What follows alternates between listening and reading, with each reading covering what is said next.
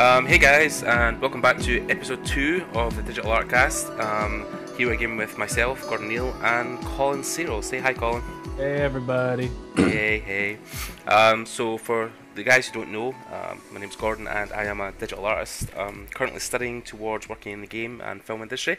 Doing some 2D concept art and 3D basic stuff, and finishing my degree at the moment. Colin, wee quick intro from you. Quick intro. Hi, my name is Colin. I just graduated from animation at Sheridan. Currently, I'm working for Elliott Animation in Toronto, doing a whole bunch of fun stuff there. I'm also working freelance on the side and trying to keep myself busy, which actually isn't that hard. Yeah. Yeah, and Colin, for those of you who are listening as well, the audio listeners, Colin will be going a lot throughout this podcast. Because I'm sick. As probably everybody is at this time, so yeah. Yeah, It's there's actually, something going around, especially here, which is weird because it's the middle of the summer. I know it's usually quite typical here because in Scotland, when the summer, it's like the climate's warm, but then it rains a lot. So because you're mixing cotton hold, Yeah. cold and hot so much time, your body just kind of shuts down into sick mode. But yeah, a lot of people And all just. the diseases floating around are just like, oh my god, Yeah. let's go feast. Oh God, no. So yeah, please excuse either myself or Colin if we throughout the podcast. So I yeah. might like cough on my microphone. My mic will just go like, "Oh shit, that's disgusting." So some of my pair of earphones like, oh my God. Yeah. So we're going to break into a few topics this week. We're going to talk about different things. But first, as always, we're going to do a week in review. So I'll kind of start us off. Basics. Yeah, that was going to anyway. So yeah, I've just been doing some basic tutorials. I've been trying to get more into the environment stuff that I was studying with Michie Kutiara. The guy is based. Well, he was working for Naughty Dog. I think he primarily does a lot of freelance stuff for himself and Learn Squared at the moment. So I've been doing his environment stuff, but finding something out that I didn't really know much about environment painting, especially, was that the history side you have to go into to really understand architecture. Oh yeah, yeah. You're doing the exact same stuff that I'm doing right now. Like you really have to do a lot of research. Yeah, I mean he breaks it down into like your kind of your megalithic structures and stuff like that. It's like 300 BC, and then breaking up towards your Sumerian, ancient Egypt, and then Greek, Roman.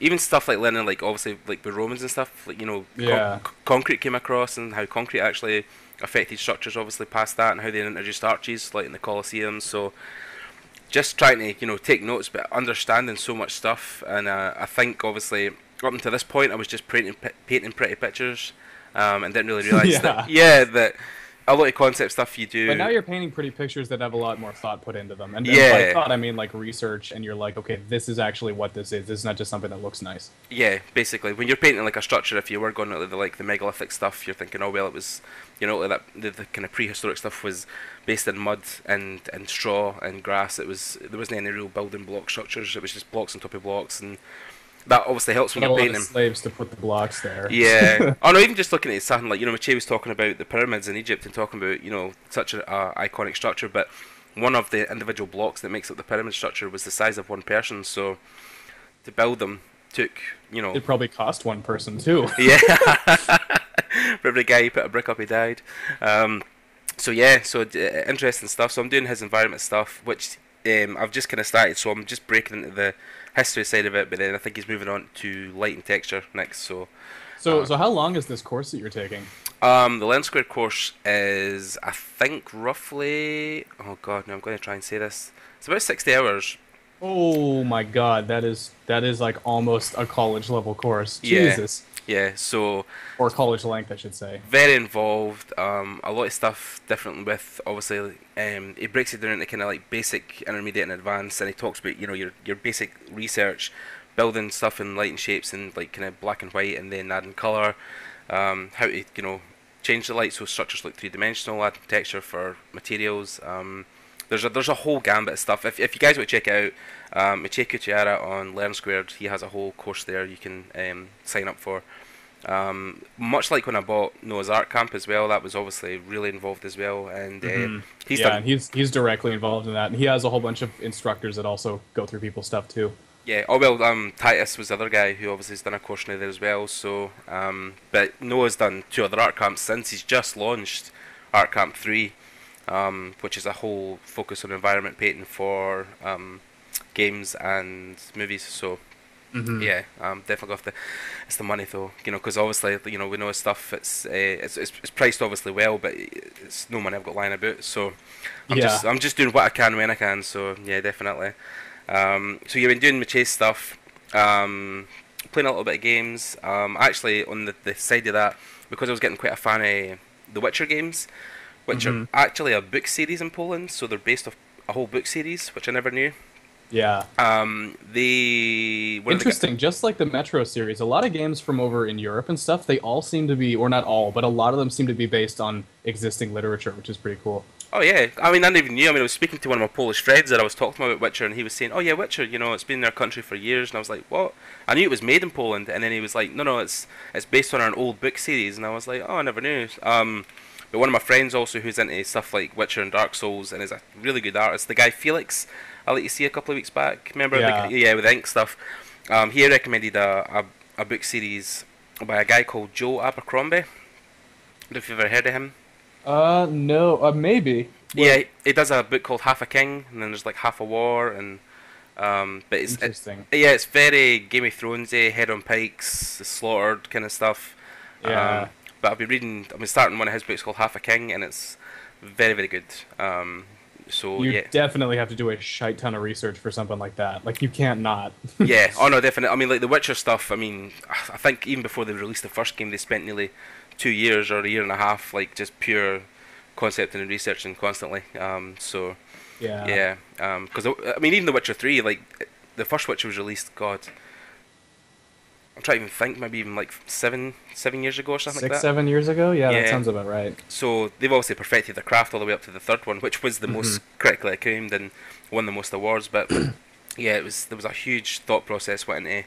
One thing Yeah, I don't get is how can such a small team put out a game that's like so huge and like pretty much universally well-rounded? Like it's so good. And the expansion pack, you see some games coming out with like, like 2, 3 hours of content. It's multiplayer. It's not that big, and then they release like another whole game yeah. in Oh, an expansion. Like how the hell do they do that? I know because there was Witcher 3, and then there was I'm trying to mind the one that just Blood came and out. Wine, I Blood think. and Wine, Yeah, yeah. So, but no, Wine and Blood. it's a huge thing. There was actually a guy from I'm trying to mind where he works. I can't mind specifically, but I know he is a famous artist. It's Derek something.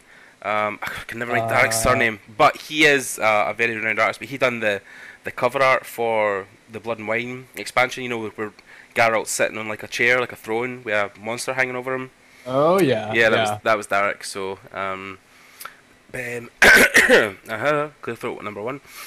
So yeah, so for a small team, yeah, it's crazy. But I mean, define small team. I mean, I'm not too sure how big. Um, Well, small team would be like 10 to 12, 15 people ish. Yeah, I'm trying to make. Oh God. Hold on. Can I remember the name of the studio? I really should. Oh my god, this is CD terrible. Projekt Red. That's the one. Oh, I knew Red was in the name. That's terrible. Oh my god. But anyway, so yeah, CD Project with a K, just because they're European. yeah. But yeah, because I mean, even a small team. I know the guys who done God of War 3. There was only 80 people on that team, and I think they considered that a Wow. small team. So, but then it could obviously be 80 people. There's maybe like 20 of them clerical staff. So yeah, like the rest are obviously their artists, engineers, programmers. So. Hmm. Um, but I mean, I think even with guys like Rockstar in Edinburgh, who do GTA, obviously, Yeah. I think they're 360 at the moment, team wise. And that's just that one studio. They have a lot of other subsidiaries around the world. One in Oakville, actually, which is like right by where I live. Oh, cool. Yeah. And well, of course, in the UK, we've got Rockstar North, which are also based in Edinburgh, and then Leeds, which is down south. So, um, Actually, one of my friends who I graduated with, the one who did her film entirely in VR, she is working for Rockstar just purely by chance, which is crazy because she also lives in Oakville or used to. So, oh, you cool. know, like holy shit. Makes some Although insight. it's that particular Rockstar studio, they don't actually do any art there. I think it's mostly programming, development, that kind of thing. So Mhm. she's pretty much jumping into, I guess, that kind of stuff. And she basically wants to go overseas as soon as she can, get to the main studio, and be able to do some animation or whatever. Oh, cool. Yeah, Edinburgh's renowned for the art team. Although they have, speaking of my source there, they have like maybe 16, 17 2D artists, and like I'm sure it's nearly like 100 3D artists. I'm not surprised. Yeah, so it's a huge thing across And it makes the art sense side. because like 3D takes that much longer to do, so you need more people. Whereas Yeah, 2D art, like not that it's easy, but it doesn't yeah, take nearly as long. yeah. If you want to build an environment in a painting, it's a couple of brushstrokes. If you want to do it in 3D, you've got to physically build the walls. So it's Exactly, and then yeah, texture the walls and light the whole thing. It's yeah. hard. So yeah, so anyway, yeah. Completely off topic now. I'm forgetting what we were doing, but that was my week anyway. So yeah. Whoops. So basically, doing tutorials, playing a bit of Witcher, and reading some Joe Abercrombie. That was my week in review. So, I say week in review. You'll probably notice, guys, that it's been a couple of weeks since we've done it, but it's just been conflicting schedules between myself and Colin, and obviously I had Comic Con last week. So, Oh um, yeah, how'd that go? Again, we go off topic. I know. Comic Con was great. You know, the guys who run it are fantastic. The event itself was great. I had loads of good guests. I mean, they had Dave Gibbons across. I don't know if you Dave Gibbons. He is a British comic book artist who drew the Watchmen comics. And he done like Ooh, the Kingsman series as well that Mark Miller just releases a film. yeah. So he done all that, and That we was had. so good. I still can't get over how good Oh Kingsman was. yeah, oh it was brilliant. And then we were at a kind of small award ceremony after, and we gave a lifetime achievement award to Frank Quietly. Um, he's worked a lot with DC and Marvel and Grant Morrison. He's done a lot of Superman stories. He's penciled all of them, and yeah, very very accomplished artist. He's drawn nearly everything that needs to be drawn, comic wise. So, and then we had a couple of other guests, smaller press stuff. Yeah, it was really the event. It was great. It was just where we were because the venue set up like a U shape, right? So Mhm. in the middle of the U was the main How big hall. is it actually? Like how many people? There was like over the weekend. I think it was maybe 3,000 ish over the weekend. Maybe a bit Oh, more. cool. It's a smaller event. It's no like we had MCM stuff, which is like the San Diego Comic Con version, the air one. You know, you get maybe like 40,000 attendance over the weekend, maybe more. 40,000. Try like 150,000 now. Oh yeah, yeah. I mean, the stuff in the States is ridiculous. But obviously we were set up in a small kind of alley, Yeah. kind of both artists either side, but then the main hall was in the middle. So because the sides were kind of like dead ends, people were kind of like walking up them and walking back down. But no, many people were. It was kind of like unless you knew it was there, Hmm. you weren't going to really walk up it.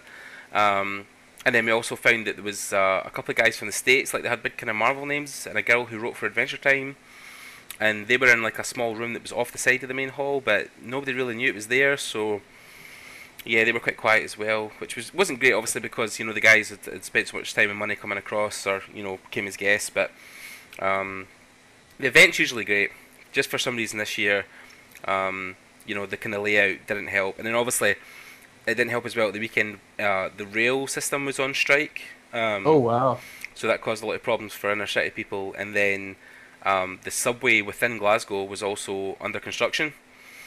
So yeah, Shit. yeah, it caused it caused a lot of problems for people trying to get to the event. So yeah, Transit sucks. It's not. It's like it's all transit. yeah, I know. I'm like the guy who runs it, Shah Nazir. I mean, he just couldn't have picked a worse weekend. I mean, I think obviously when he picked it, he never had any visions of it happening, but it just all kind of culminated at one kind of point, and it was against him for the start, so it was a shame. But no, it was a great event. I really enjoyed it. It's just obviously it was just a bit more quieter than I would have liked. I would have liked a bit more footfall just to get some prints sold, and because you're paying money to be there for your table.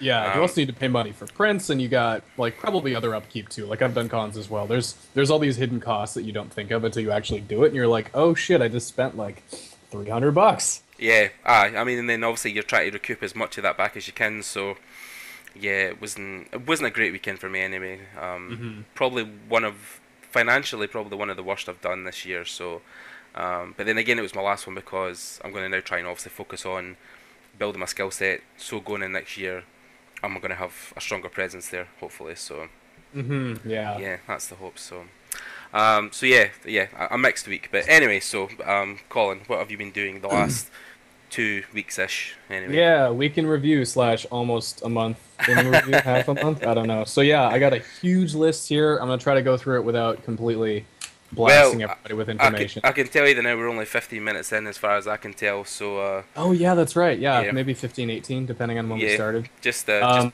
talk away. yeah. I can edit it. So I guess I'll start with the most important thing Yeah. being my day job, which is going. It wasn't going badly before, but I'm sort of like I'm about 8, 9 weeks in, which is around the time when you're supposed to be kind of more or less comfortable, not integrated, but Yeah. you know how they say it takes about 6 to 8 weeks to get used to what you're doing, Yeah, just the and day-to-day stuff as well, just like learning how your computer works and where you have to sit and where to get coffee, all that kind of mundane stuff. yeah, exactly. And I'm also starting to meet a lot more people, trading portfolios, realizing that a lot of the people I'm working with are actually, I mean, not that I thought they weren't, but like now that I'm actually seeing all their art, I'm like, holy crap, I'm working with some really good people. Um, and yeah, I'm making a lot of friends. I went out with a whole bunch of people from work yesterday, and I'm also working with two former former Sheridan grads who are in my year, so we're all sort of hanging out, talking to. I'm going to be apartment building neighbors with one of them, which is going to be kind of nice. Oh, cool. But yeah, like work is going well. Doing currently I'm doing development work, like I was mentioning before, and I'm also doing board revisions, which is basically you get a storyboard, which one of the other board artists did, and then the revisions for that board, which are sort of written down during the Leica screening, those are split off to about 2 or 3 different people, and I'm one of them. So we go through all the revs, fix the board up. We resubmit it. Sometimes there's additional revs, but sometimes like I could either be busy for like 4 or 5 days out of the week, or I could be busy for a couple hours on one day and then just like do development work for the rest of the week, which is pretty awesome. So yeah, that's pretty cool. And also at work, I may have mentioned working out at the park, halfway through the day, which I'm doing with my boss, who is absolutely like jacked. He's a beast.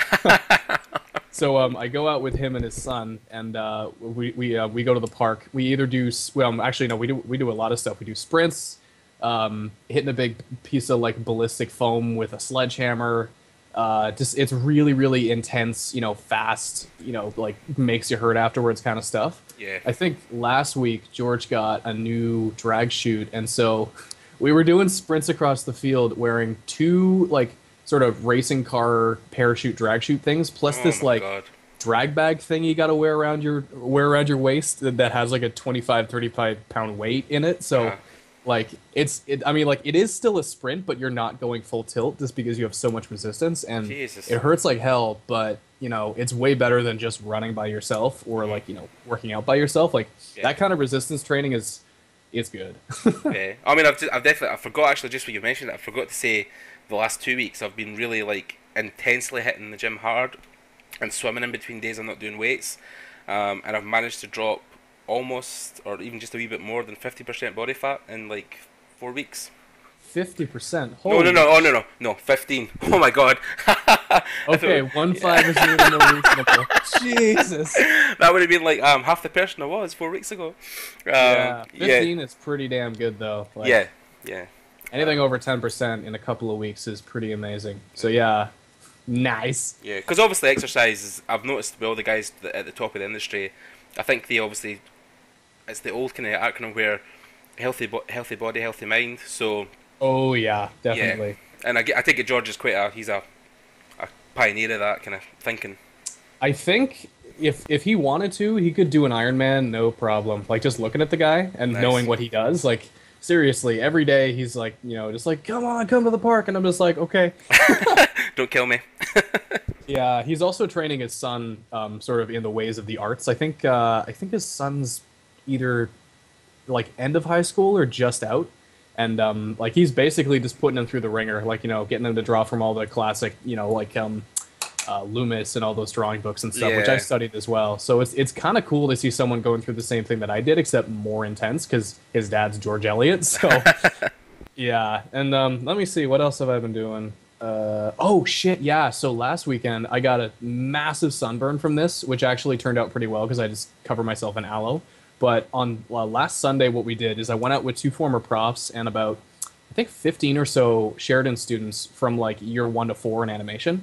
So What we did was it was sort of like a tall ship drawing day, except we actually did less drawing and more actual sailing. We ended up sailing. I think it was like the masts were about 100 feet tall. The ship was about 50 meters long, and we Wow. were just out in Toronto Harbor sailing this like crazy ship. There's like a Spanish galleon there. There was a Viking ship that had apparently sailed all the way from Norway, Wow. past Greenland. So like they were doing it for real, which is pretty cool. Jesus. There was, hundreds of ships out in the harbor, and meanwhile, they're teaching us about how the hell tall ships work while we're sailing this damn thing and trying to draw it as we're on it, which was pretty amazing. Wow. And then we all went out for beers afterwards and learned a lot, and it was pretty cool. And I think they're gonna start doing that kind of thing more frequently. Like last thing we did was we went to the Royal Ontario Museum, drew a whole bunch of like sets of armor and stuff. But they think the next thing they want to do is in Kingston, where there's this Fort Henry, I think it was called, like an old War of 1812 fort, I believe, from that far back. Yeah, so we're gonna go up there and draw a whole bunch of stuff. But lots of adventures. Wow. Jesus. Yeah, and actually, that wasn't even the last thing we did. We also did more fencing at Life Drawing, which was pretty awesome. Again, like just going to Life Drawing and ending up sword fighting with people. Like it's so cool. I love how you did. I'm like, oh, we were sword fighting. It's so cool. And I'm like, Colin, that has two meanings. Yeah, your life drawing stuff I'm always jealous of because, again, like I say, their stuff is more. It's great because it's life drawing, but it's just tamer. It's just the vanilla version of life drawing, which is just people standing naked and then you're painting figures. Yeah. Which I mean, like we do that kind of stuff too, but I guess it's also good to spice it up, make it more interesting by literally bringing swords. Yeah, the action. I mean, like even the time you told me the guy dressed up in the Sylvester Stallone stuff, was he Rocky and then he was Rambo.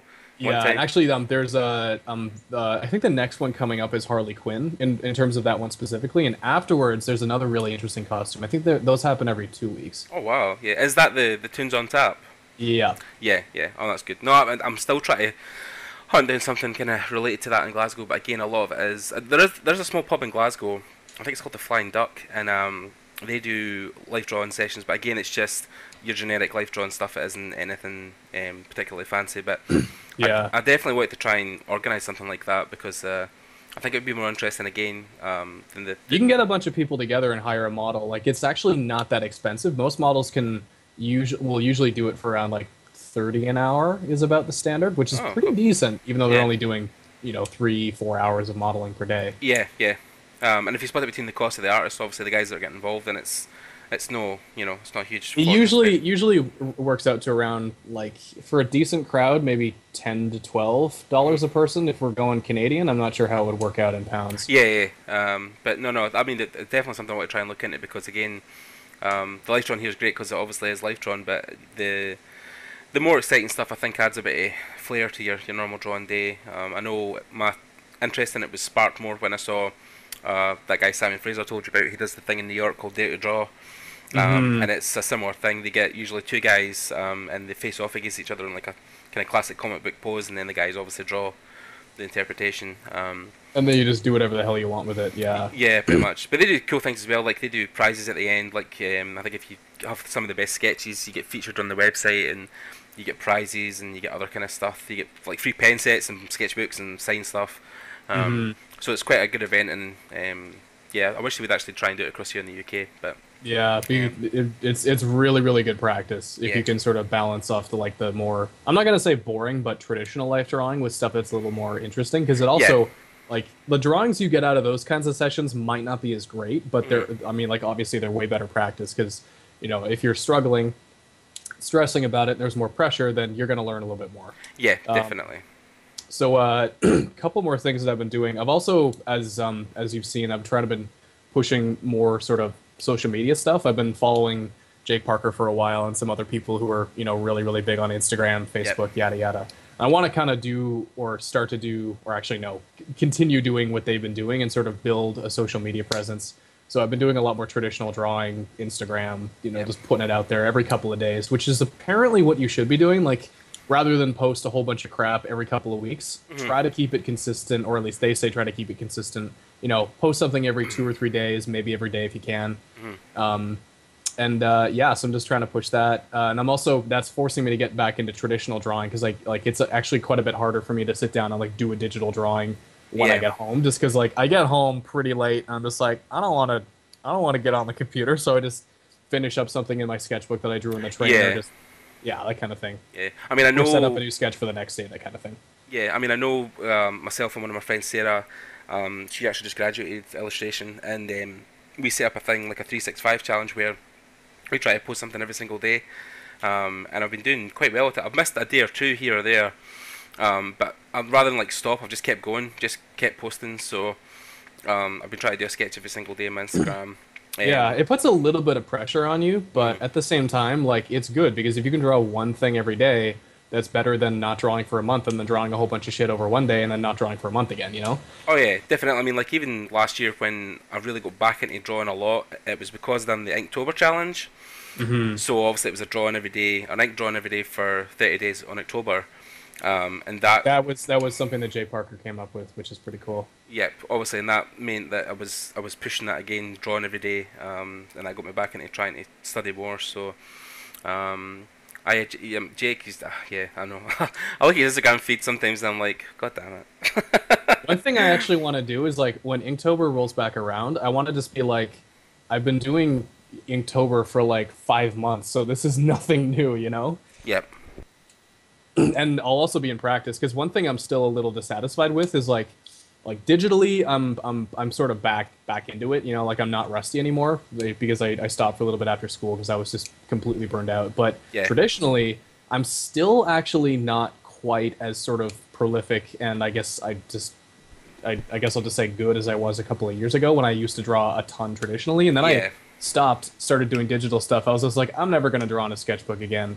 And Yeah. then I realized like this is sort of where I came from, you know, when I started 4 or 5 years ago. Like I got to keep doing this because, you know, drawing in different mediums is super important, and it'll keep your skills sharp, and it's just something really really good to do because a lot of people don't draw traditionally anymore. It's the numbers are dwindling, so it's almost becoming kind of like a novelty.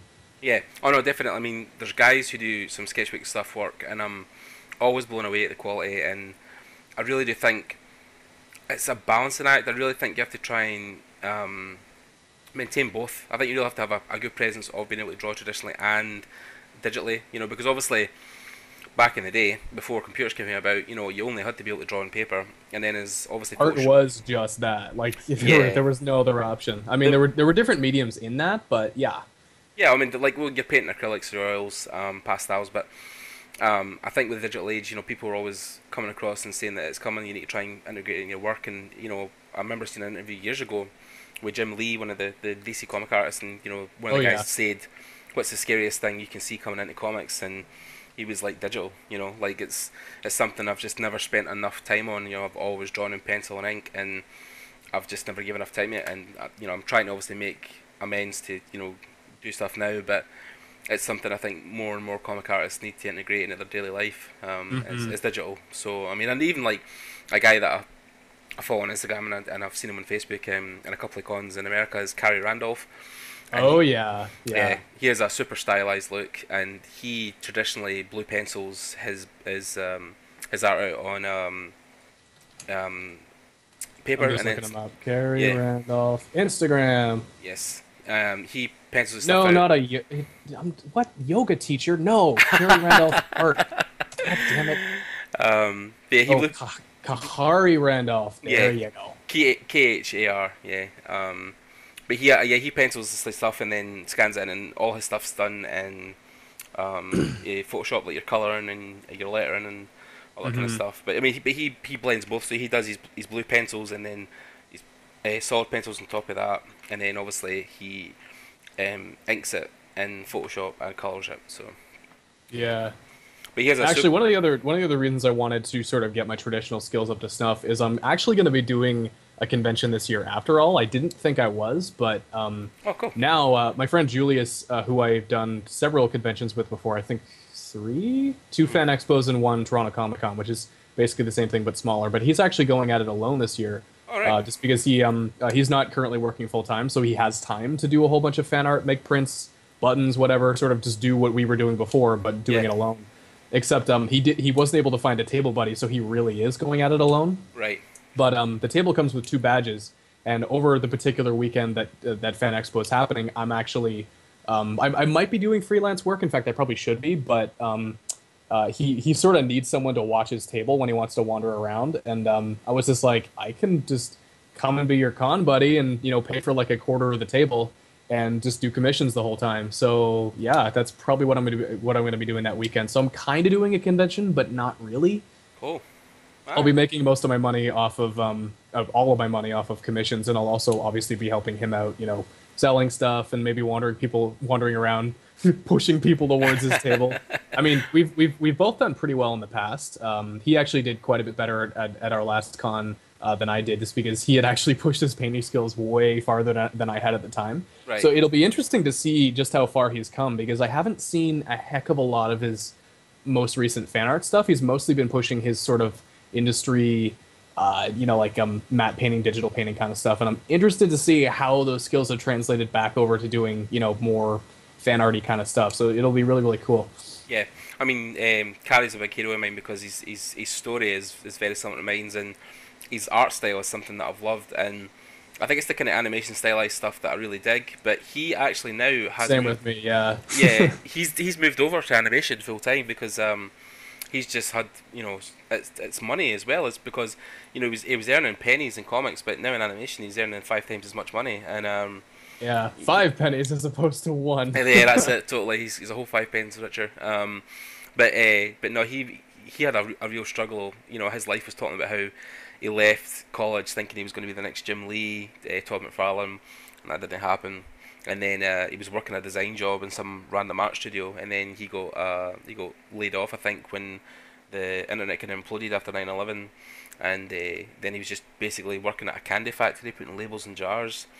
Shit. And then he got another kind of art related job not too long after that, and then I think while he was at that job, he got offered to do a book called Spider Clan for Marvel, because one of the guys, Scott Young, that he knew at the time couldn't do it, and Oh yeah, Scotty Young. yeah, Nice. he recommended Carrie, and he was like, I've got a full time gig now. I don't know when I could do it.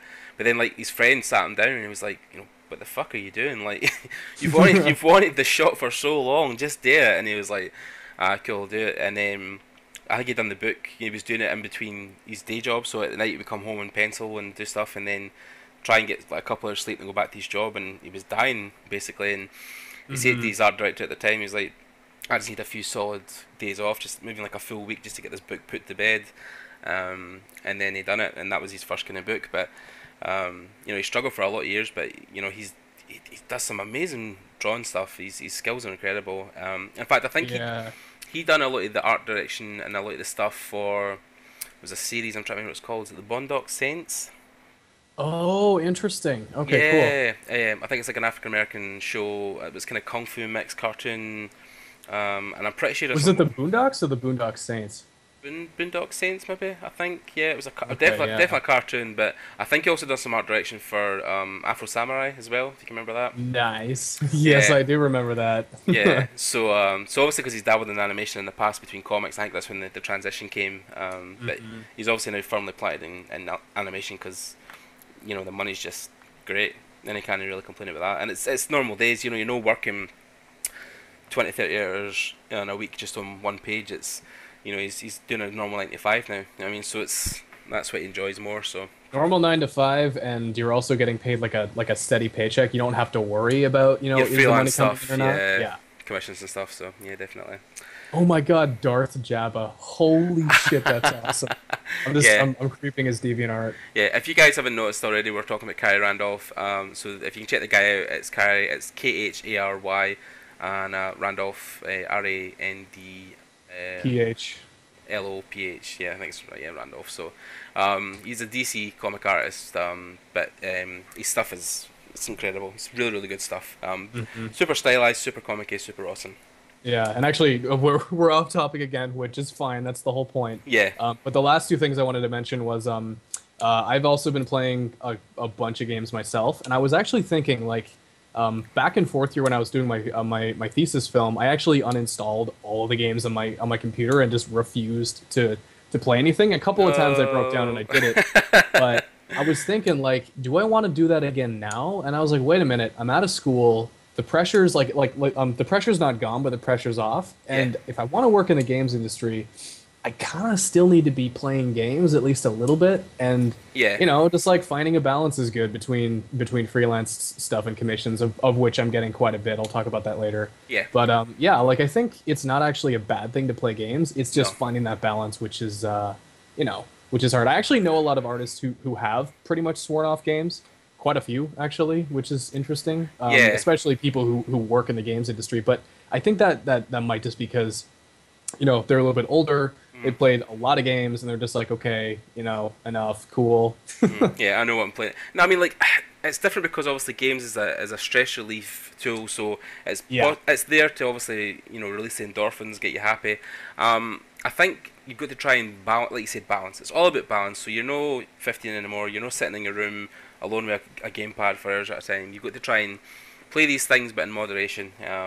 And Hmm. but I think it's still good to obviously encompass those things into your daily routine because not maybe daily, but into your routine because they do also, like film and books, feed your imagination. So, I mean, I know definitely walking around Tamriel and places like Skyrim, places like Witcher, these big vast places with all these people, it does feed your brain with ideas.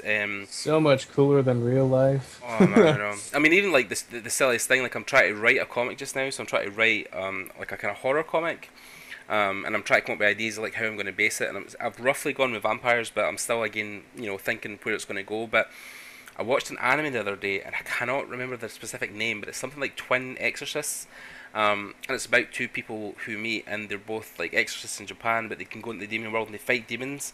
Hmm. Um, Even just watching one episode of that, I was like, holy shit, that's given me so many ideas for like where I could take my book into, like going to demon realms and fighting guys and Yeah. yeah, I mean, people always say like with your cartoons and stuff, there's a point you've got to try and take it out of your life if you want to have a serious career. But I still think that stuff is great for feeding your imagination. Definitely, 100%. Hmm.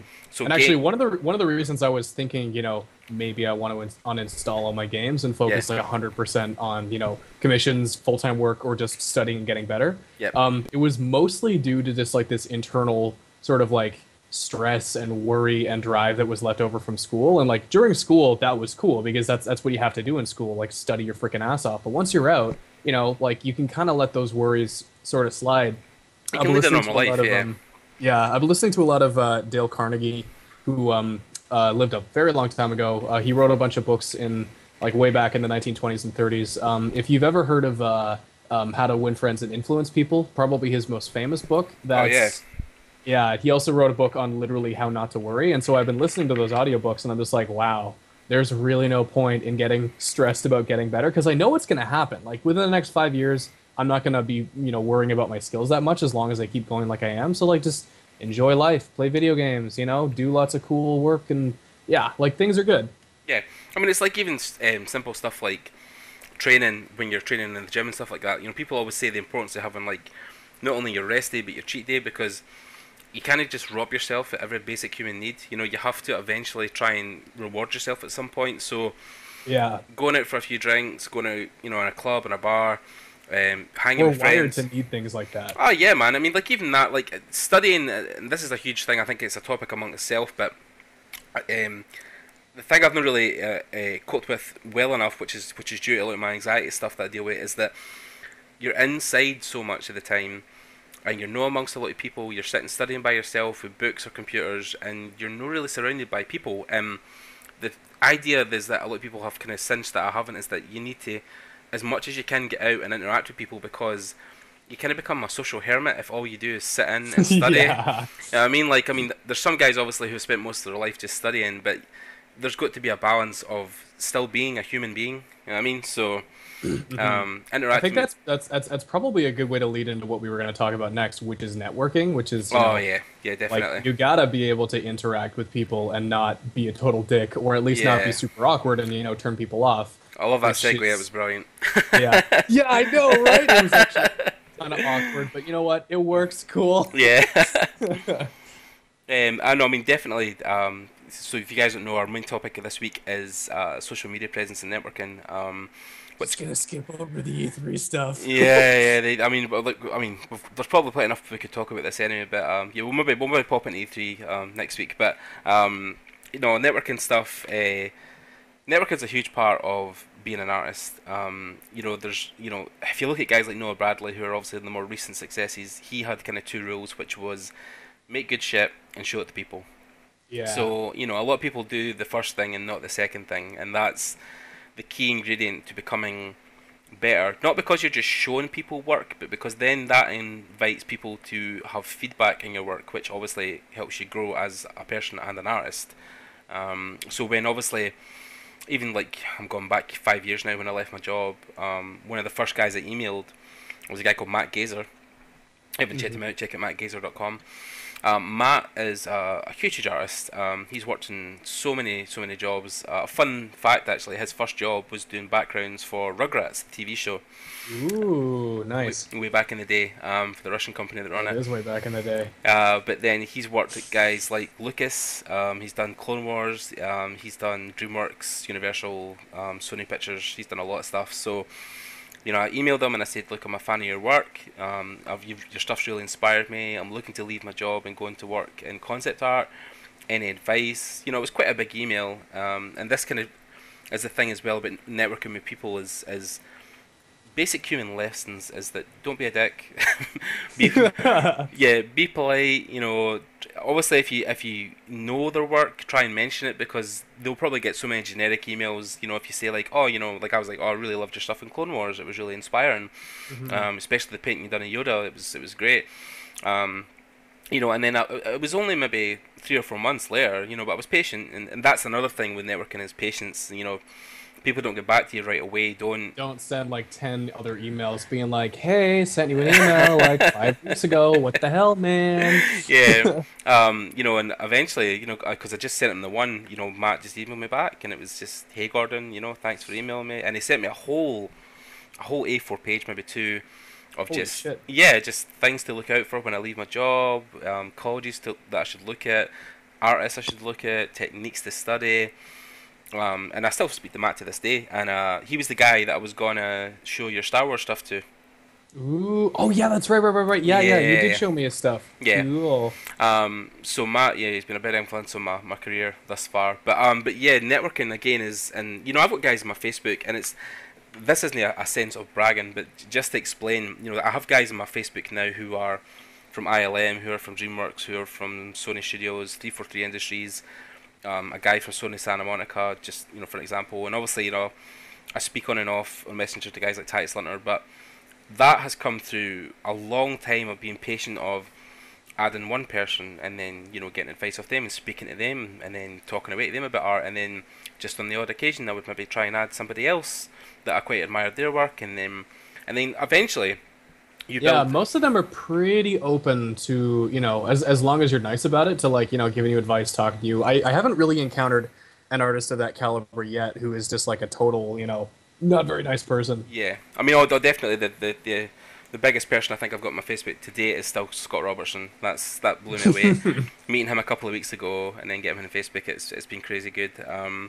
Mostly update pictures of him building his hot rod car, but yeah. A great guy, really super polite. But you always find that at the top of the game, the guys at that level are super nice people, and they always talk about the main rule in being successful. And people who are successful always want to bring other people up with them. They always want to encourage people and mentor, and probably why a lot of artists and the successful ones always try to turn to teaching eventually, because they want to pass back the things they've learned to other generations. And not only that, I don't know if I mentioned this in the last podcast, but I was watching a lot of Ian McCaig, like his own interviews and stuff.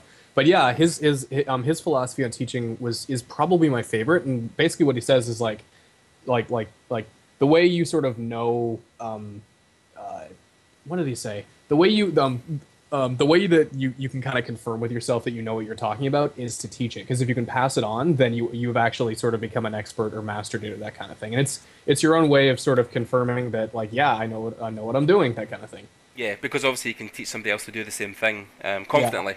Yeah. Not only that, but teaching different people how to do the same thing and having to sort of modify what you know and how you say it so other people can understand it, coming from a whole bunch of different learning styles. And that's sort of a really good way to solidify what you know yourself. Yeah. I mean, and definitely when it comes to networking, again, like we're saying, these guys that we meet are super super nice people, but at the end of the day, they are human beings. You know, they've got schedules, they have day Yeah.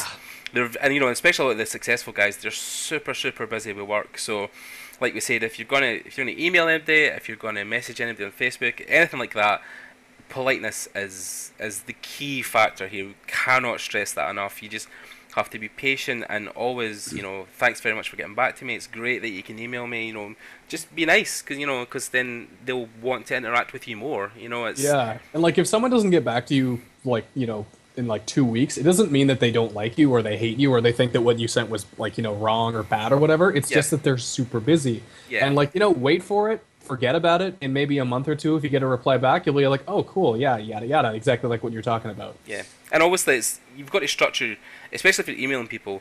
If you're just messaging people on Facebook to try and add them sometimes, people are also a bit wary because a lot of artists use their Facebook as a personal outlet as well, so they don't want to mix that with people who are, you know, fans or you know, into their work. But if you're emailing people, like I say, try and make it as kind of concise as you can. If you're asking, you know, don't just email like, "Hi, how are you doing?" Like, if you're looking for specific feedback on a piece or a technique that you're trying to accomplish that maybe they're an expert in, or even just, you know, that you're looking for maybe some general advice on a specific topic, that's what I'm saying. Make it specific. You know, when I left and I emailed Matt initially, one of my first emails I sent to a creator, I was like, you know, going forward into school, what should I be looking for to learn? You know, what kind of artist should I kind of study that would be a good influence for the style I'm going for?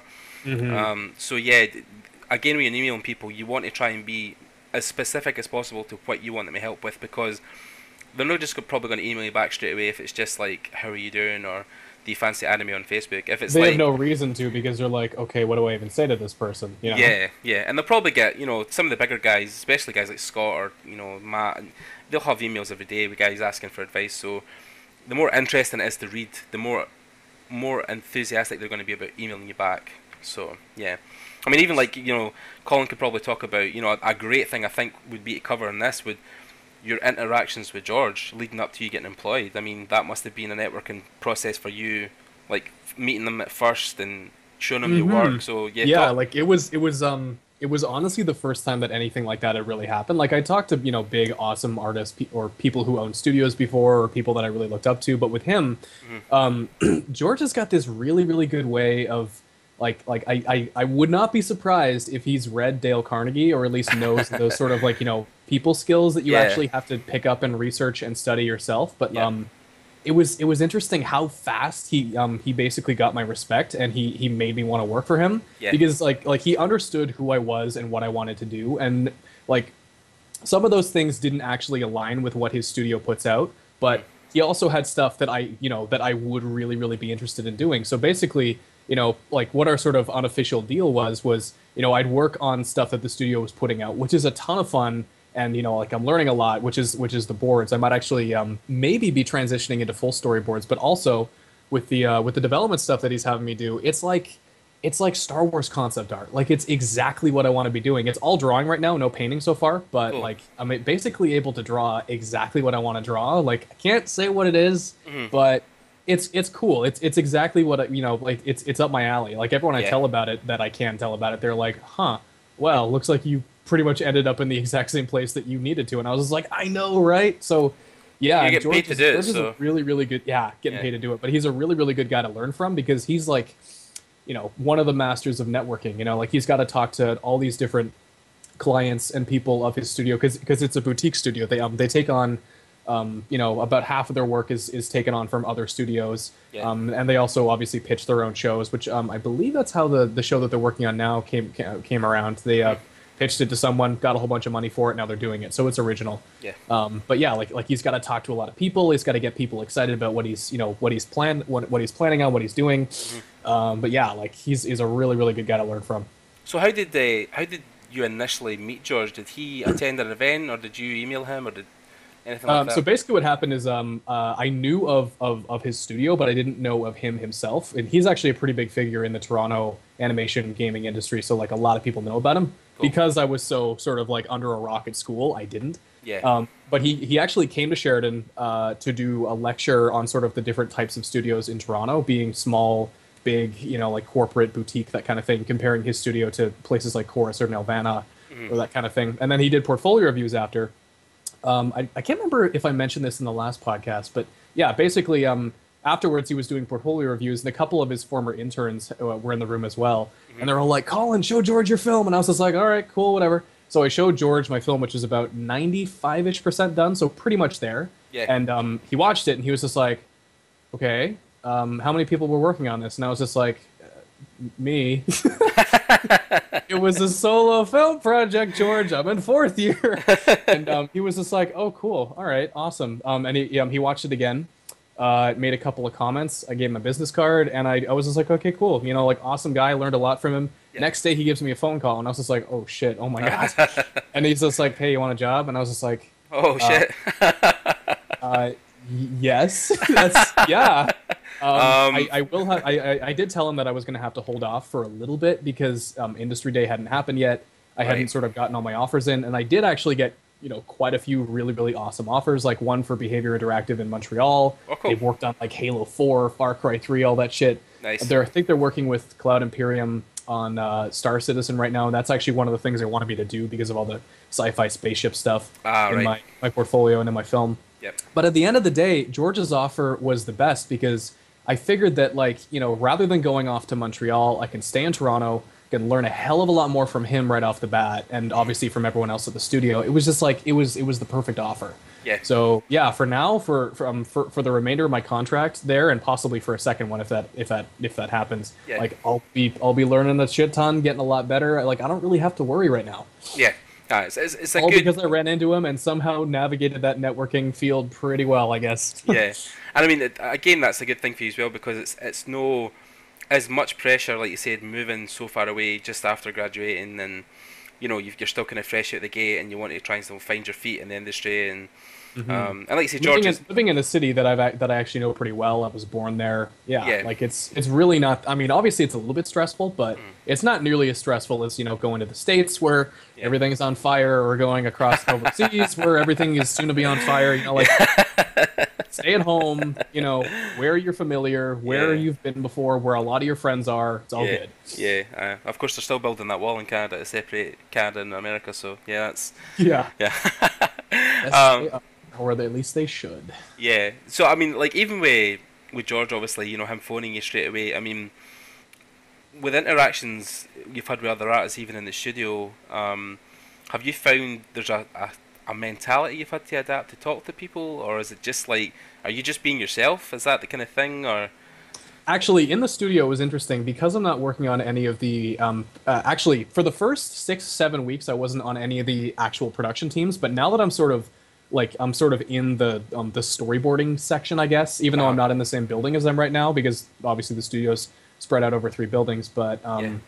I'm sort of meeting a lot more people, and for the first month or few weeks, I was pretty much lone wolfing it. Just kind of getting a feel for what's going on, not really talking to a heck of a lot of people. Obviously, I'm being polite, nice, Yeah. saying hi to Yeah. everybody I see, striking up small conversations, but I didn't really know anybody well. But it was weird. About a week ago, all of a sudden, it's just like the dam burst, and I just met a bunch of people.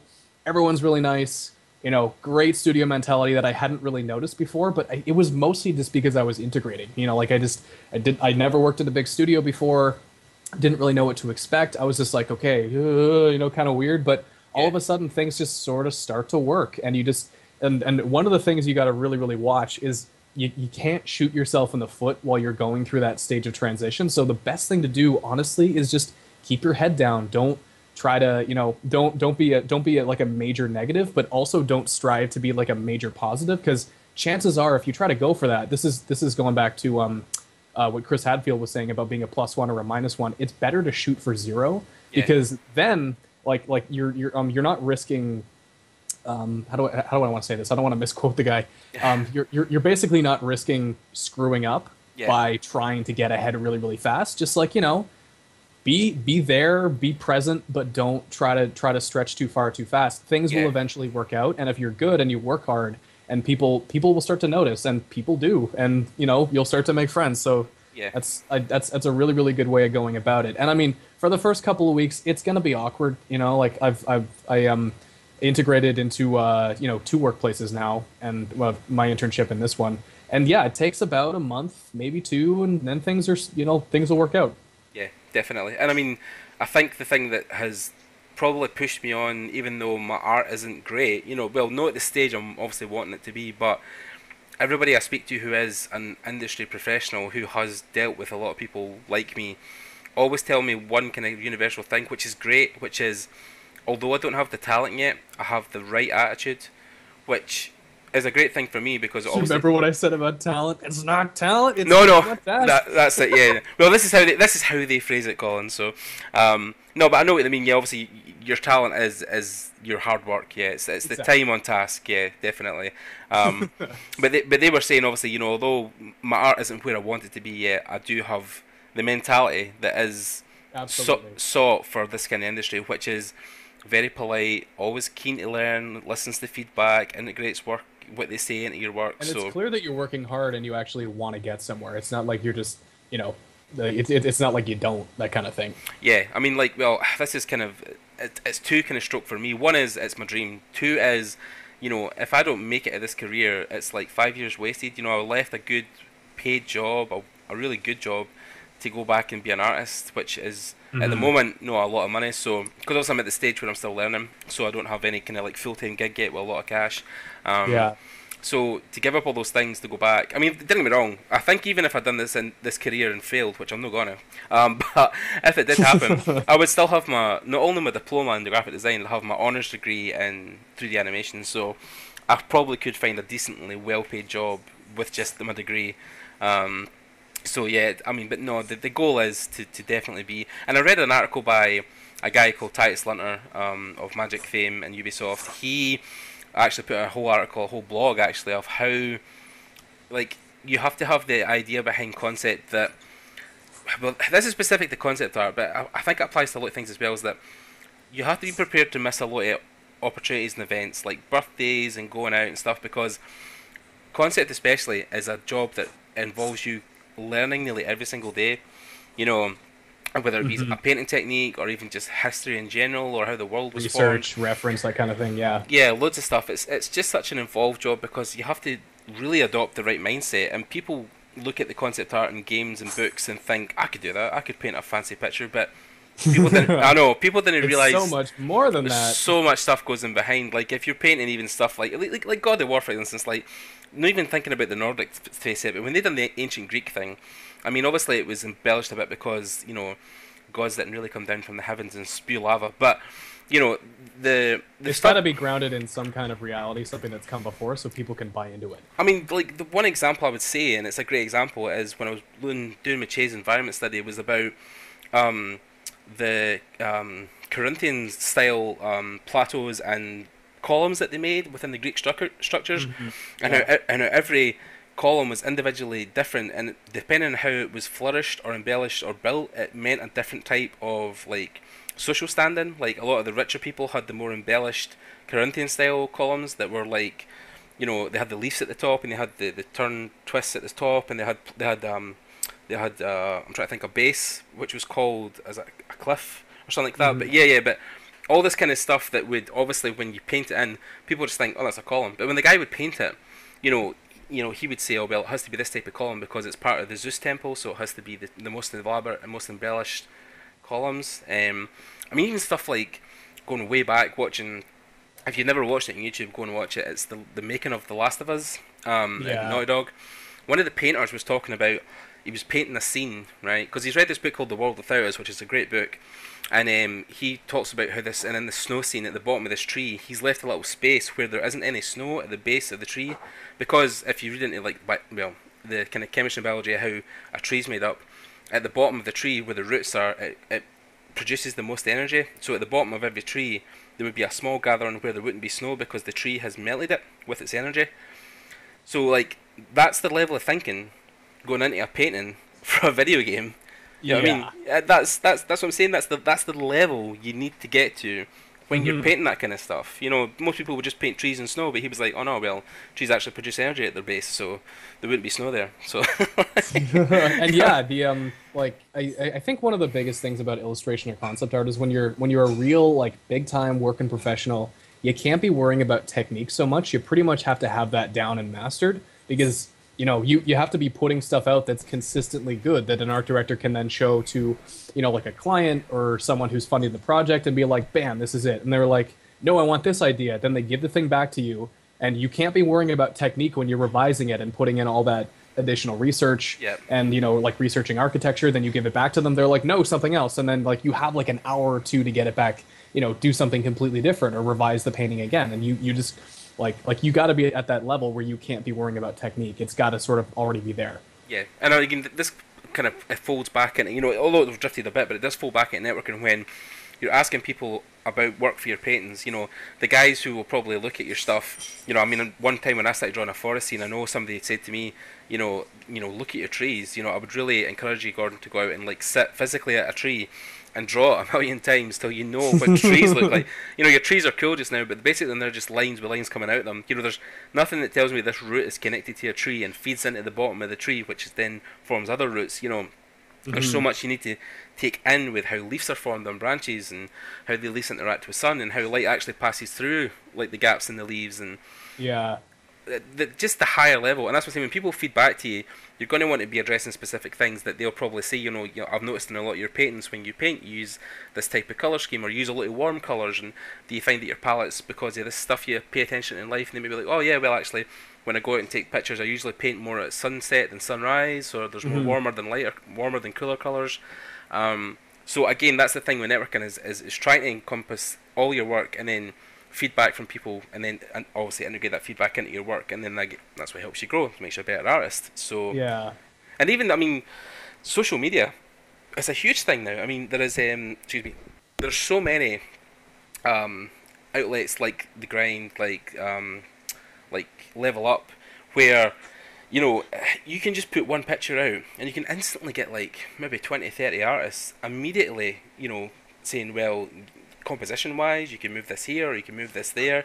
I mean, obviously, me and Colin, we initially met or communicated through one of the websites, one of the Facebook groups, and this is obviously now this relationship we've built together as working professionals. Colin will help me with my work if I need it, or I can obviously help him with some things to meet people. But that's the thing with networking, and it's the unlikeliest of things. People always look at We're these. stronger together. Yeah, definitely. And people look at these groups thinking sometimes they're a waste of time. Look, these guys are rank amateurs. What do they know about art? But and I look at these groups, there is, the guy Derek I spoke to about earlier, who done the Witcher painting. He was one of the co-founders of Level Up. Yeah. So I mean, and They've all kind of moved on, but for a while they were really, really going at it. They Oh, were yeah. making it a big thing. And I mean, that's what I'm saying. That kind of stuff, stuff like Level Up is huge, because not only do you get the opportunity to feed back to so many people so quickly, they also have huge interviews with big artists. They've interviewed Noah and they've interviewed Titus and a ton of other people. And it's great because for the first time in many, a millennia, people can sit and look at guys they individually inspired to be like, and listen to them talk about their career, their art techniques, what brushes they use, how they build a painting. I mean, I know Level Up used to do a thing where they would get the guy, is it Circa, one of the guys that came on, and he done a live painting, so you got to watch start to finish how he painted, all the way through. Which And is a lot of people take this stuff for granted now, but like you just gotta kind of sit there and consider, like, holy shit, Yeah. like this is like even 10 years ago, this wasn't a thing. Yeah. And like speed painting on YouTube is obviously, like it's something that people really do take for granted, and Yep. like I don't know. I mean, I know how people did it 10 years ago. They just sat down and painted themselves, but it's Yeah. so much easier now, and there's so many resources out there. Like it's almost like, if you want to get good, the resources are there, and you pretty much just have to put the time in. Like there's no excuse now. You know, Yeah. like you can get good, and Yeah. as long as you put the time in, like it's gonna happen. Yeah, I mean, even people used to be limited to just what their lecturers told them or what they would get from books, but now there is. You can YouTube Noah Bradley, and you can sit and watch him talk about painting for hours. Like And the guy, you can pick and choose, what you want to listen to. Like if you don't for example, if for some reason, some crazy insane reason you don't like Noah Bradley, Yeah. you could just switch over to someone else who you do like, or you do sort of agree with the opinions of, that kind of thing. yeah, I mean, even guys like Noah and every other artist now has stuff like, some have a Tumblr, some have an Instagram, some have a personalized Facebook page just for their art, and you can go and you can grab one of their art pieces. You can sit and stare at it for 3 hours. You can actually pick it off the internet, put it in Photoshop, and try to copy it. You can do studies that way. I mean, there's so much stuff that is just sitting at literally at your fingertips, that will help you improve. And of course, you know, when we talk about building a social media presence, it's the same thing. You know, if you want some feedback on your work, make an Instagram. Take pictures, Yeah. take pictures of your paintings, put them up, tag them, and then people will look at them and comment on them. Mm-hmm. The same with Facebook. You know, make a Facebook page for yourself, or if you're not confident enough to make your stuff solo, post your stuff on Facebook groups and get feedback. Mm-hmm. That's the best way to do it. It's how we've all learned. I mean, I'm sure Colin at one time would have posted something online and waited for people to say, "That's great, man, but you should move the staircase to the left instead of the right." And Yeah, that was me. That was me 2 years ago. Summer after second year, like every day, posting something in Level Up, and most of it was pretty bad. In fact, I would say close to all of it was pretty bad. But that was sort of when I really got like I'd been in school for 2 years already, but that was when I consider my real start to be because that's when I really started to take it seriously. yeah, definitely. And that's the same for me. And obviously, with the summer and the second year, I'm sitting most days doing tutorials or drawing or painting, to try and, you know, get my artistry up as much as I can. You know, and I'm still at a level obviously where I'm not as happy as I could be with a lot of my stuff. But I've probably been more reserved online now. I'm not posting really every single painting I'm doing online. I'm pretty much just doing studies just for me at the moment, and then Yeah. if I'm doing a solo project or I'm doing a painting, I'm no immediately, you know, spent like 3 hours on it just posting it up. I'm trying to push it further, try and take it to that finished kind of standard, which I think that's a huge topic in itself, is finishing a painting. But yeah, I mean, because obviously, again, going back to Noah here, but he talks about how you should try and not get attached to every single piece you make. You know, do like Because there's 1,000 more that are coming afterwards, as long Yeah. as you actually keep at it. do like 6 or 7 paintings at least, and then look amongst those 6 and 7 and go, well, right, okay, well that one has the most potential. I'll try and post that and see what that gets. Hmm. Because obviously, once you do one painting and you do a second and a third, or you know, by painting 7, you'll maybe want to post painting 7 because that's the one you've spent the most time, or the one you've used more techniques to make it more rounded, and more finished. So yeah, Hmm. definitely. Social media, guys, is a huge thing. It is changing. Like a lot of the different sites are, like they're putting in different algorithms, or like they're doing things differently than they did even 5 years ago, and that's Yeah. that's another thing to keep in mind. But overall, it's still a really really good tool. And like sometimes I get frustrated with it, but it just takes time and it takes consistency. Like consistency is big, Yeah. like like even posting every week is kind of dangerous because if your fans start to fall off, Yeah. then they're just not going to see your stuff when you start posting it again. So I think with the new algorithms that a lot of the sites are using, like Facebook, Instagram, whatever, consistency is big. Every 2 to 3 days, I think should be mandatory. Yeah, yeah. I mean, like every day is ideal. Once a week is probably no great. So somewhere in the middle, like Colin says, is the happy medium. Anyway, Yeah. the place you should look to be. Especially, I mean, like a thing as well. I think we'll cover just before we wrap up is with social media. There's a thing not only just in social media, but as just an artist in general. You really need to develop, because it has a huge mentality going into this industry, is developing a thick skin. Oh yeah, yes. Yeah, because as Colin will probably tell you, not every comment you get will be positive. It not positive. Sometimes even negative comments can help you, but a lot of the comments you get are just going to be dumb, Yeah, I know. not helpful. Like, cool painting, bro. Needs more dragons and shit. You know what I mean? Like, Yeah. that's kind of. I mean, people. I mean, especially when you're crossing across like stuff like Instagram and Facebook. Everybody has that. You know, ArtStation upon itself. ArtStation. Right? That's a whole topic for itself. But I think ArtStation's a bit more of like it's definitely more of a professional battleground, but yeah. there's also things with it that I'm like I like it a lot more than a lot of other mediums, but there's also things about it that I'm like, yeah. Yeah. I Honestly, mean, I can't hate on ArtStation too much because I've gotten 3 freelance clients from there so far just Yeah. from having my stuff on there. Like Yeah. that's pretty awesome. yeah. I mean, like the thing with ArtStation now, even is it's like DeviantArt was years ago and still is that anybody can have an account. So Mhm. They don't vet you anymore. Yeah. Actually, yeah, I think back when I got on ArtStation, I actually had to be. I don't know if it was invited, but it was the beta, so they weren't Yeah. letting just anybody in back then. Yeah, I mean, definitely when the guys built it, it was a very early adoption. Only professionals could be in it. But now, obviously, like Which most kind of begs the question: how the hell did I get in? I can't remember. But yeah, thick skin because I mean, like we'll cross all barriers here because we're discussing it openly. But you'll go from people saying your work is great, your work is inspiring, I want to be like you, to it's an alright painting, to this is shit, to this is just fucking kill yourself. So like, And that's not helpful. nah, No. that's the wide gambit. I mean, like, and don't get me wrong, we're not trying to put you off here, but I think even thick skin comes into simple stuff like because, I mean, I know for me personally, when I sent my first couple of paintings to Matt, he was like, which is great because he's a professional, he knows how to word it. He was like, these are great. However, what you could be doing better is, and at the time when I painted in my local area of, where I live just now in my town, I was the greatest painter there. But then, when I hadn't opened my eyes and seen it was online and other people, when people start going, oh well, this is great, but you really could have done this, and you really could have, you're kind of like, oh well, I thought it was pretty good. But then you still have to develop and say, like, Matt isn't criticizing that I am terrible. He's It's like, not personal. yeah, Yeah, and that's actually a really, really good way of sort of thinking about or giving feedback. Like, never make it personal about the person. Like, just Yeah. because they did something that might not be as good as everything else out there, it's not that they're a bad person or they're worthless or anything like that. It's Yeah. just that, you They're don't have the learning. time on task yet. Yeah. I mean, definitely. I mean, guys show me stuff at conventions, or people email me stuff that they've done, and I was in their shoes only a couple of years ago, and I'm always like, this is great, but on your next one, It's great because you're doing it. It's just like going out and working out. Like, even if you go out and work out for 20 minutes, it's better than not doing anything. oh shit, Same yeah, with drawing.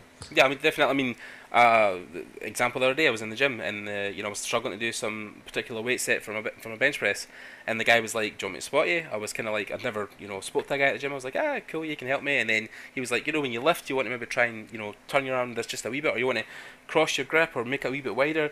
And then at the time, most people would be like, "Get away from me! Don't talk to me." But at the same time, I was like, But if the guy is super jacked, he clearly knows what he's talking about. Yeah. So yeah, maybe his advice will be good. yeah. So the same with guys who are working for Sony, who are working for all these big studios. If they're saying your work is great, but do this or look at this or study the study your the things guys when I started were like study your foundations more, look at perspective, look at your lighting. It's like you don't have to go at them. Oh well, fuck you guys, you don't know anything. They do, and they're telling you stuff to make you. There's a better reason artist. that they're there. Yeah, I definitely. went through the exact same thing that you did, just potentially even a little while ago. There was a thing that Ian McCaig was saying. He was just like, yeah, there's people out there who are like 23, 24 to like 30 who are painting like they're 40 or 50. Like they have 10 more years of experience. And that goes Yeah. back to the whole digital art thing, digital age thing, where you can learn 20 Stuff years like- of experience in yeah. a couple of years, that kind of thing. Yeah. Maybe not a couple of years, but close. Yeah, and it also builds you a thing as well, which is good because if you're wanting to get into the industry, eventually one day you're going to meet somebody called an AD, or as we call them, art directors, and Yep.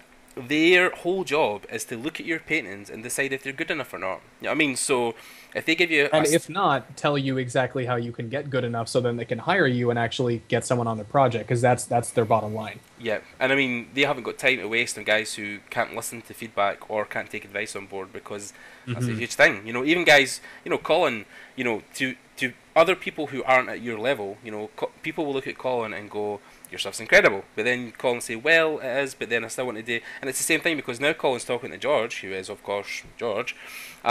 He's giving Colin feedback, and Colin's not going, well, fuck you, my stuff's awesome, and other people think so. He's going, oh, that's great, George. Thanks for your feedback. I'll take Going that. downstairs, I'm doing it, and then I'm showing him like either like a couple hours to a day later. He's like, okay, you actually implemented my advice. Cool. Now do this thing. And I'm Yeah. like, okay, cool. And I go off and do that thing. Yeah, and it's basically like being a sponge. I mean, like, the thing is, going into this job, Colin will be taking every single drop of advice George is dishing out. Not just George, everybody around me. But Yeah, yeah.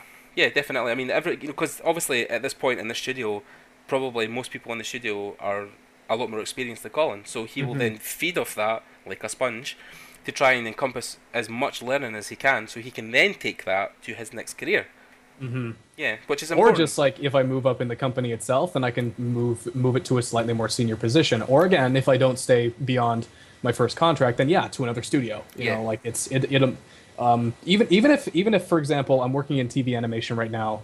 even if I move to a game studio, all that studio experience still applies. And I can Oh yeah. the next studio that I integrate into, it might happen a little bit faster. I might know a little bit more about networking with people, which I'm pretty sure, Yeah. after all that I've learned so far, Yeah. I think it'll be a little bit easier at the least. Yeah, I mean, like even people, somebody was talking one time, but he wasn't working animation at the time because he was wanting to focus on games and he wasn't going to get stuck doing storyboards. And I was like, but dude, game studios still have storyboards. They still have a Have structure. you seen all those Blizzard cinematics? They had to board all those cinematics, and the boards, like, they're so good. And Yeah.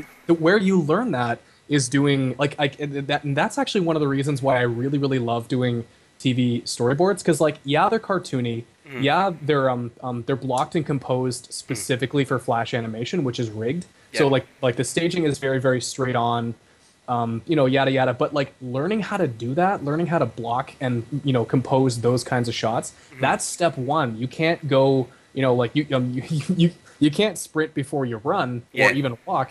And this is like walking to running level. Yeah. Doing something for like Blizzard, all that storyboarding stuff, that's like sprinting or running a marathon, that kind Yeah. of thing. But Yeah. you got to start somewhere, you got to learn somewhere, and that's why I'm loving this right now because like I'm picking up so many tips from these people, how to make a shot more, I don't know, distinct or clear, or no, like for example, you can't have three characters acting all crazy, doing gags in the same panel because like no one's gonna know what to look at. It's all focus and stuff, eye Yeah. direction. Yeah. I mean, You know, like it's basic cinematography, and if you don't want to learn cinematography, you're in the wrong fucking career. Like Exactly.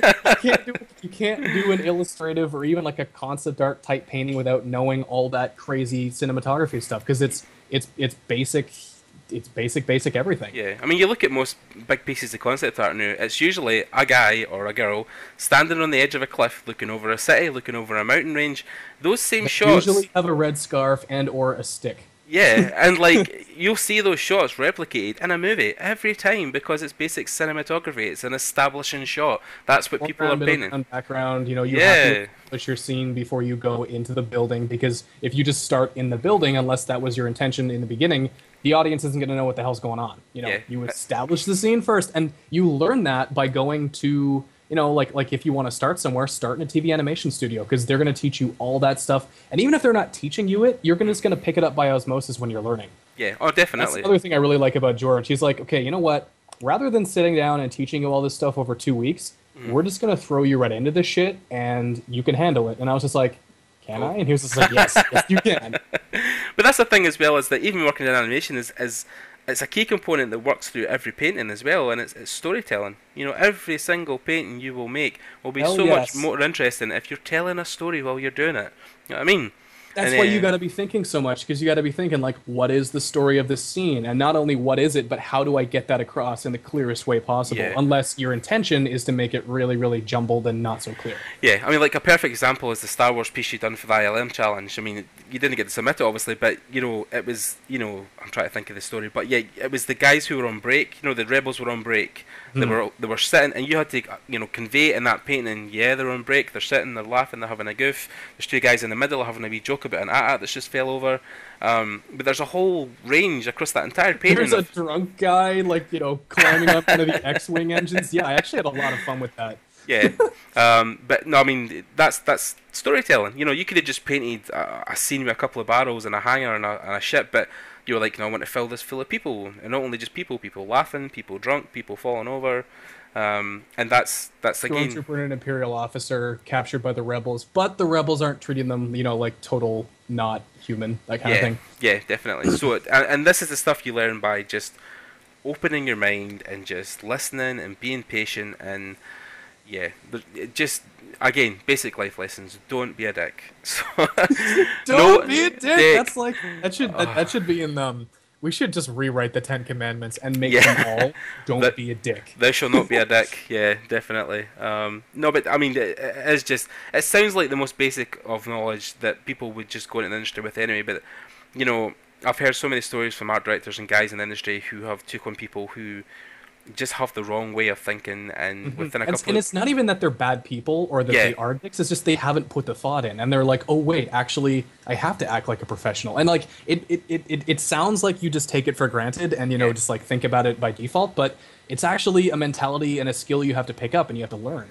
Yeah, I mean, one of the guys I know that works at an animation studio for EA, they got an intern guy in and they were doing a storyboarding session, and he was obviously just meant to be sitting there taking notes and learning, but Mhm. he had an idea for a scene composite of like how they would work the camera, and then one of the 3D guys immediately was like, well, you can't do that because the way we composite the camera, it'll move through something and it'll clip. And he was Mhm. like, and just by saying that simple thing where he thought he was helping with no a great amount of knowledge and no listening to everybody around him, he then to everybody seemed like an idiot. So, Mhm. you That's know, why, going back to what Chris Hadfield said in his book, aim to be a zero. When you're yeah, first integrating into a setting, into a studio, it's better to just sit back, observe, keep your head down. It's not actually a bad thing because eventually people are just going to get interested in you. They're going to be like, "Who the hell is this guy over here doing this, cool looking stuff? I don't know him. I'm going to go talk to him." That yeah, kind of thing. Or her being all, yeah. yeah. Yeah, no, but definitely. I mean, like if people are seeing your work and you're there for long enough, eventually, if Colin's in a meeting, George will probably go, Colin, what do you think? And then that is then your cue to be like, apart from going, to go, well, actually, I think, and then yeah, I mean, it's the same thing. If somebody's wanting your opinion in that kind of setting, they'll definitely ask for it. Hmm. Yeah, and we're not saying don't be afraid to speak, obviously, but more forethought, I think, before you actually open your mouth Yeah. is ideal. Because yeah, eventually, like Colin says, you'll get to a point where people will want your opinion. Yeah. So But initially, if you think that you don't really have a heck of a lot to add, or you might not have the experience to say like just say something that'll actually add to the situation, yeah, best thing to probably do is just to not say anything and yeah, wait until you are more confident in your own skills. And yeah, you know what? Maybe you're undershooting yourself. Maybe you're underestimating what you actually know. But mhm, it's always better to do that than to try to be a plus one and yeah. end up just being a negative in the whole situation. Yeah, definitely. Just sit back, take in what people are saying, and of course, if you're at, myself or Colin's level or lower, and you've not been in the industry for 20, 30 years, there is going to be so many more people in that room that know more than you, and the idea is just to open your ears and soak in as much as you can of what they're saying, Hmm. because you'll learn so much about everything, and then, just take It's just notes. like a normal conversation. Like honestly, rather than talking about yourself, which of course we're doing on this podcast, but that's the whole Yeah, point. But yeah, yeah, when you're in a conversation with someone, like people will like you better if you make the conversation more about them. And even if you don't say a heck of a lot and they're doing all the talking, afterwards they're going to be like, "Whoa, that was a really good conversation. I don't know why, but it was yeah, because you kept redirecting all of the whole direction of the conversation back at them, and they're gonna be like, yeah, that was pretty awesome. I like this person, not yeah, because you were even being that nice. You were just making them talk about themselves. People yeah. love talking about themselves. Yeah, and that's a whole deeper subject of NLP and neurological linguistic programming and stuff like that, and making people feel happier about themselves, like Colin saying, because you're making the conversation about them. But yeah, it's just a life lesson. I think Just from a practical perspective, it like you have like you're not going to learn anything new by talking about yourself, unless of yeah, course you're just trying to work something out. You need to get it out there, but you just have so much more to learn from other people than yourself. So you yeah, might as well do more listening. yeah. The biggest melting pot in the world. We should all be more like those people. So yeah, I think that should be roughly us for this week, Yeah, guys. yeah, Um, definitely. Thank you so much for listening. Thank you again for Colin for joining me and giving up his time and his precious time for sitting at the No computer. problemo. Thank you, sir. Yes, indeed. We will try and make this a little bit more regular. Again, with us both being busy people, Colin obviously more than me, but yeah, trying to get time is a luxury at the moment. I think it'll get easier as we go. Yeah, definitely. Once we get in the rhythm of making these, it'll come fast and furious. Hmm. So again, for myself, if you want to check out any of my stuff, I am at gordonneal.com. I will be posting all the show links below in the show notes as well if you want to find any of our stuff. But yeah, gordonneal.com. I'm actually going to be redesigning my website in a couple of weeks, so that'll be all kind of up in the air. But I'm on Facebook as well at Gordon Neal Art, Instagram, Twitter, Patreon, a lot of other stuff. You will find me in lots of places. Just Google my name. And Colin, of course. I'm on ArtStation. I'm on Facebook. I'm on Instagram, and that'll all be posted too.